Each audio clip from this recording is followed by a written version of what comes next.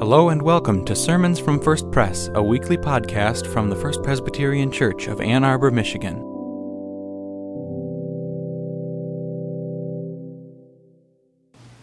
The scripture reading for today comes from Psalm 92. It is good to give thanks to the Lord, to sing praises to your name, O Most High, to declare your steadfast love in the morning and your faithfulness by night, to the music of the lute and the harp, to the melody of the lyre. For you, O Lord, have made me glad by your work. At the works of your hands I sing for joy. The righteous flourish like the palm tree and grow like a cedar in Lebanon. They are planted in the house of the Lord. They flourish in the courts of our God. In old age they still produce fruit.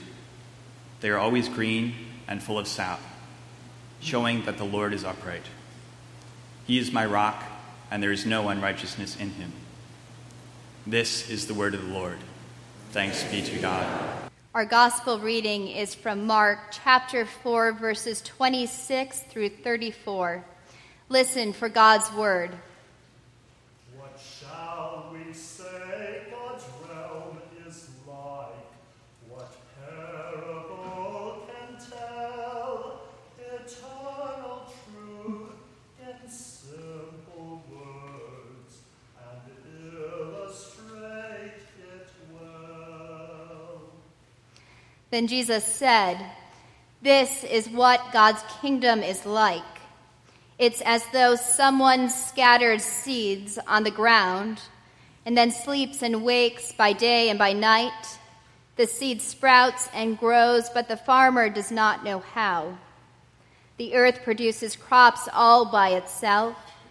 First the stalk, then the head, then the full head of grain. Whenever the crop is ready, the farmer goes out to cut the grain because it is harvest time." God's realm is like a mustard seed, the smallest seed of all. Yet when it's planted in the earth, it grows up full and tall. Jesus continued, "What's a good image for God's kingdom? What parable can I use to describe it, to explain it? Consider a mustard seed. When scattered on the ground, it's the smallest of all the seeds on earth, but when it's planted, it grows and becomes the largest of all the vegetable plants. It produces such large branches that the birds in the sky are able to nest in its shade." God's kingdom like a mustard seed, for sheltering peace is made. Its welcoming branches spread for all to rest within its shade. With many such parables, Jesus continued to give them the word, as much as they were able to hear it. He spoke to them only in parables and then explained everything to his disciples when he was alone with them. This is the word of the Lord. Thanks be to God.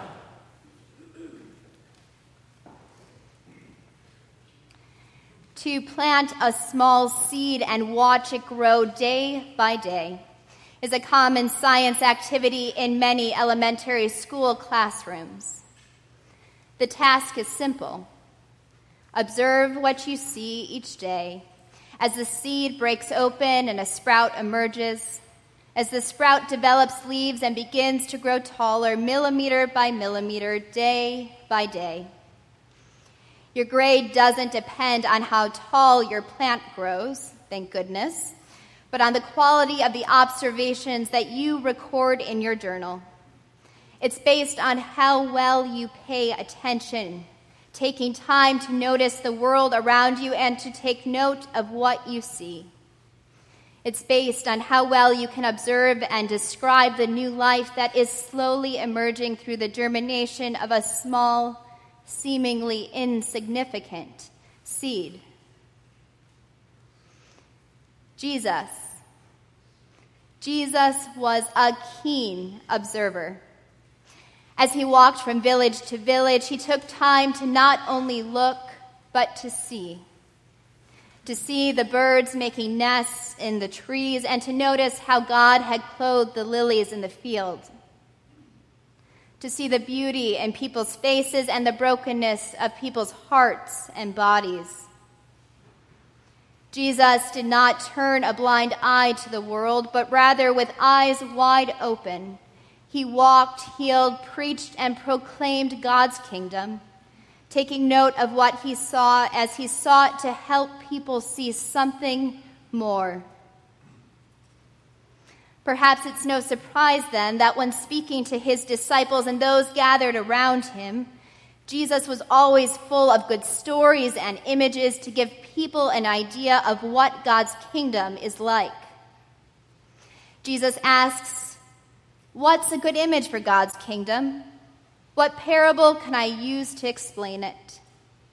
Looking up, out, and into God's world, Jesus fused observation with creative imagination to tell countless stories to help people begin to catch just a glimpse of what God's kingdom looks like. God's kingdom is like yeast, which causes dough to rise. God's kingdom is like seeds scattered on the ground, which the soil itself feeds and nourishes. The farmer doesn't understand how the seeds can grow by the work of the soil itself, but still they do. God's kingdom is like a mustard seed, the smallest of all the seeds, but when planted, it grows and becomes the largest of all vegetable plants, producing branches so big and wide that birds can nest in its shade. Like any good teacher, Jesus uses not just one image or story, but countless ones to help his disciples and the crowd catch glimpses of what God's kingdom looks like. Jesus weaves his observations of the world with the power of creative imagination to point people towards God's kingdom, a kingdom that is both already here and yet to come. Jesus asked the people gathered around him, "What's a good image for the kingdom, for God's kingdom? What parable can I use to explain it?" Perhaps this was not a rhetorical question, but one in which Jesus was asking to his disciples and to us, are your eyes open? Are you paying attention to God's Spirit working in and among us? What is the parable you would tell to share what God's kingdom feels, looks, smells, and tastes like? Some days, seeing, let alone seeking, God's kingdom is easier said than done. Some days it's hard to look up and to pause to be present enough to truly see the people in front of us, or to feel the vibrancy and see the new life that is popping up in this season of summer. Distracted by ringtones and emails arriving in our inboxes, consumed by to-do lists that seem to get longer rather than shorter. It can be hard some days to even be aware of our own breath, our own breathing, our own being. It's even harder to look up from whatever we're doing and to see the world and the people around us. In the busyness of this world, it takes a conscious effort to slow down and to see. It takes even more effort to not only see, but to seek God's kingdom. As Christians, we live in the paradoxical time and space of already and not yet. Through Christ, we have seen what God's kingdom is like, and yet we still struggle to understand, to believe, to see, and to seek it. God's kingdom is a kingdom, a beloved community, where love, mercy, justice, and grace are not abstract concepts, but practices we intentionally engage in and seek to embody in our words, actions, and interactions. God's kingdom is a kingdom where those who are pushed down are lifted up, and where those who have been made last are invited first, where justice is sought and peace is practiced so that all of creation can flourish and experience life abundant. Perhaps part of why we come and gather together on Sunday mornings is this. It's to hear Jesus' stories about what God's kingdom is like, and to stand among others who are trying to see more clearly and seek more faithfully God's kingdom here on earth. According to John Calvin, God uses familiar language to talk to us. God speaks in ways that we can understand. As I reflect on my past 2 years here in Michigan and here at First Presbyterian, my mind is filled with images and stories of where I've glimpsed quick glances of what I believe God's kingdom is like. God's kingdom is a ceilidh at Camp Westminster, where the dining hall is turned into a dance floor and all the kids get up to dance. As the music fills the air, those who are most shy and reserved the first day are the ones who are the first to invite others to the dance floor. There's always room for one more person to come and get their groove on, even if they're dancing to their own beat. God's kingdom is like the Heidelberg Project on the east side of Detroit, where discarded records and stuffed animals, shoes, and toys are collected and creatively curated in empty houses and lots, transforming the discarded into the highly regarded, where buildings burned down create new spaces and canvases for creativity to burst forth, bringing hope in the form of polka dots, clocks, and community. As Christians, we live in a paradoxical time and space of already and not yet, experiencing glimmers of God's kingdom and yet waiting for its total fulfillment. We are called to look up and out at the world and to seek to see God's kingdom, which is bursting forth in small places and pockets all around us.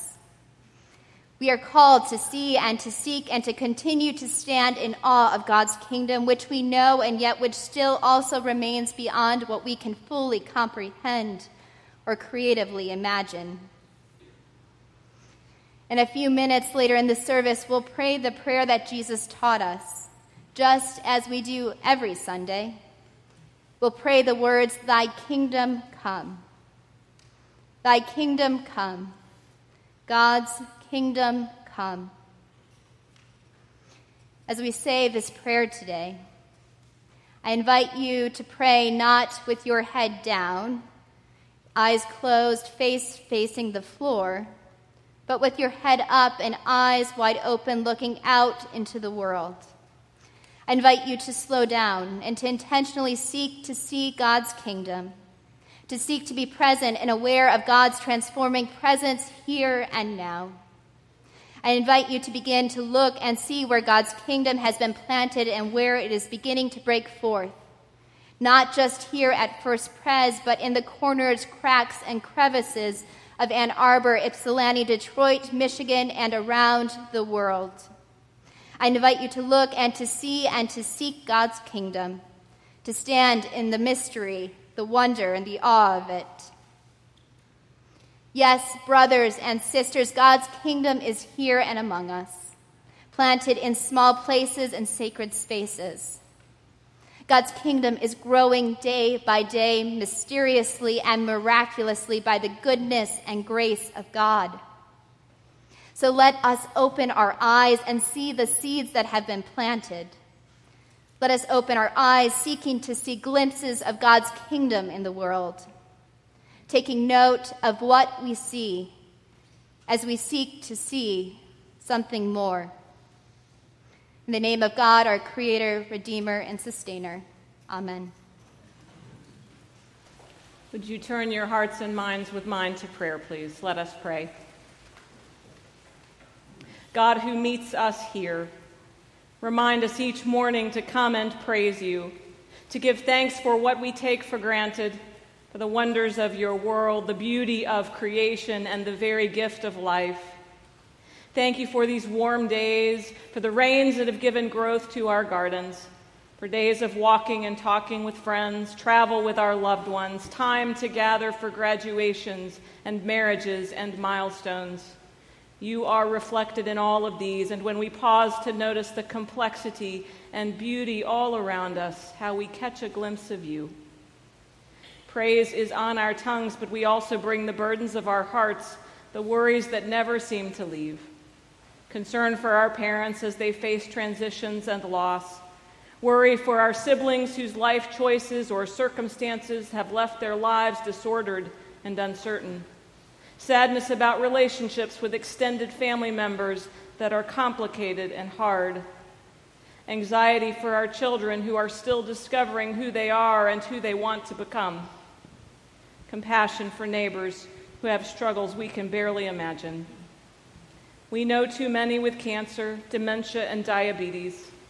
We feel vulnerable ourselves to disease, knowing that none of us knows what lies around the corner, except that you are there. Those living with depression and mental health concerns make life more challenging, and we lift them up to you. Guide us in our words and in our actions to all those around us who are struggling today.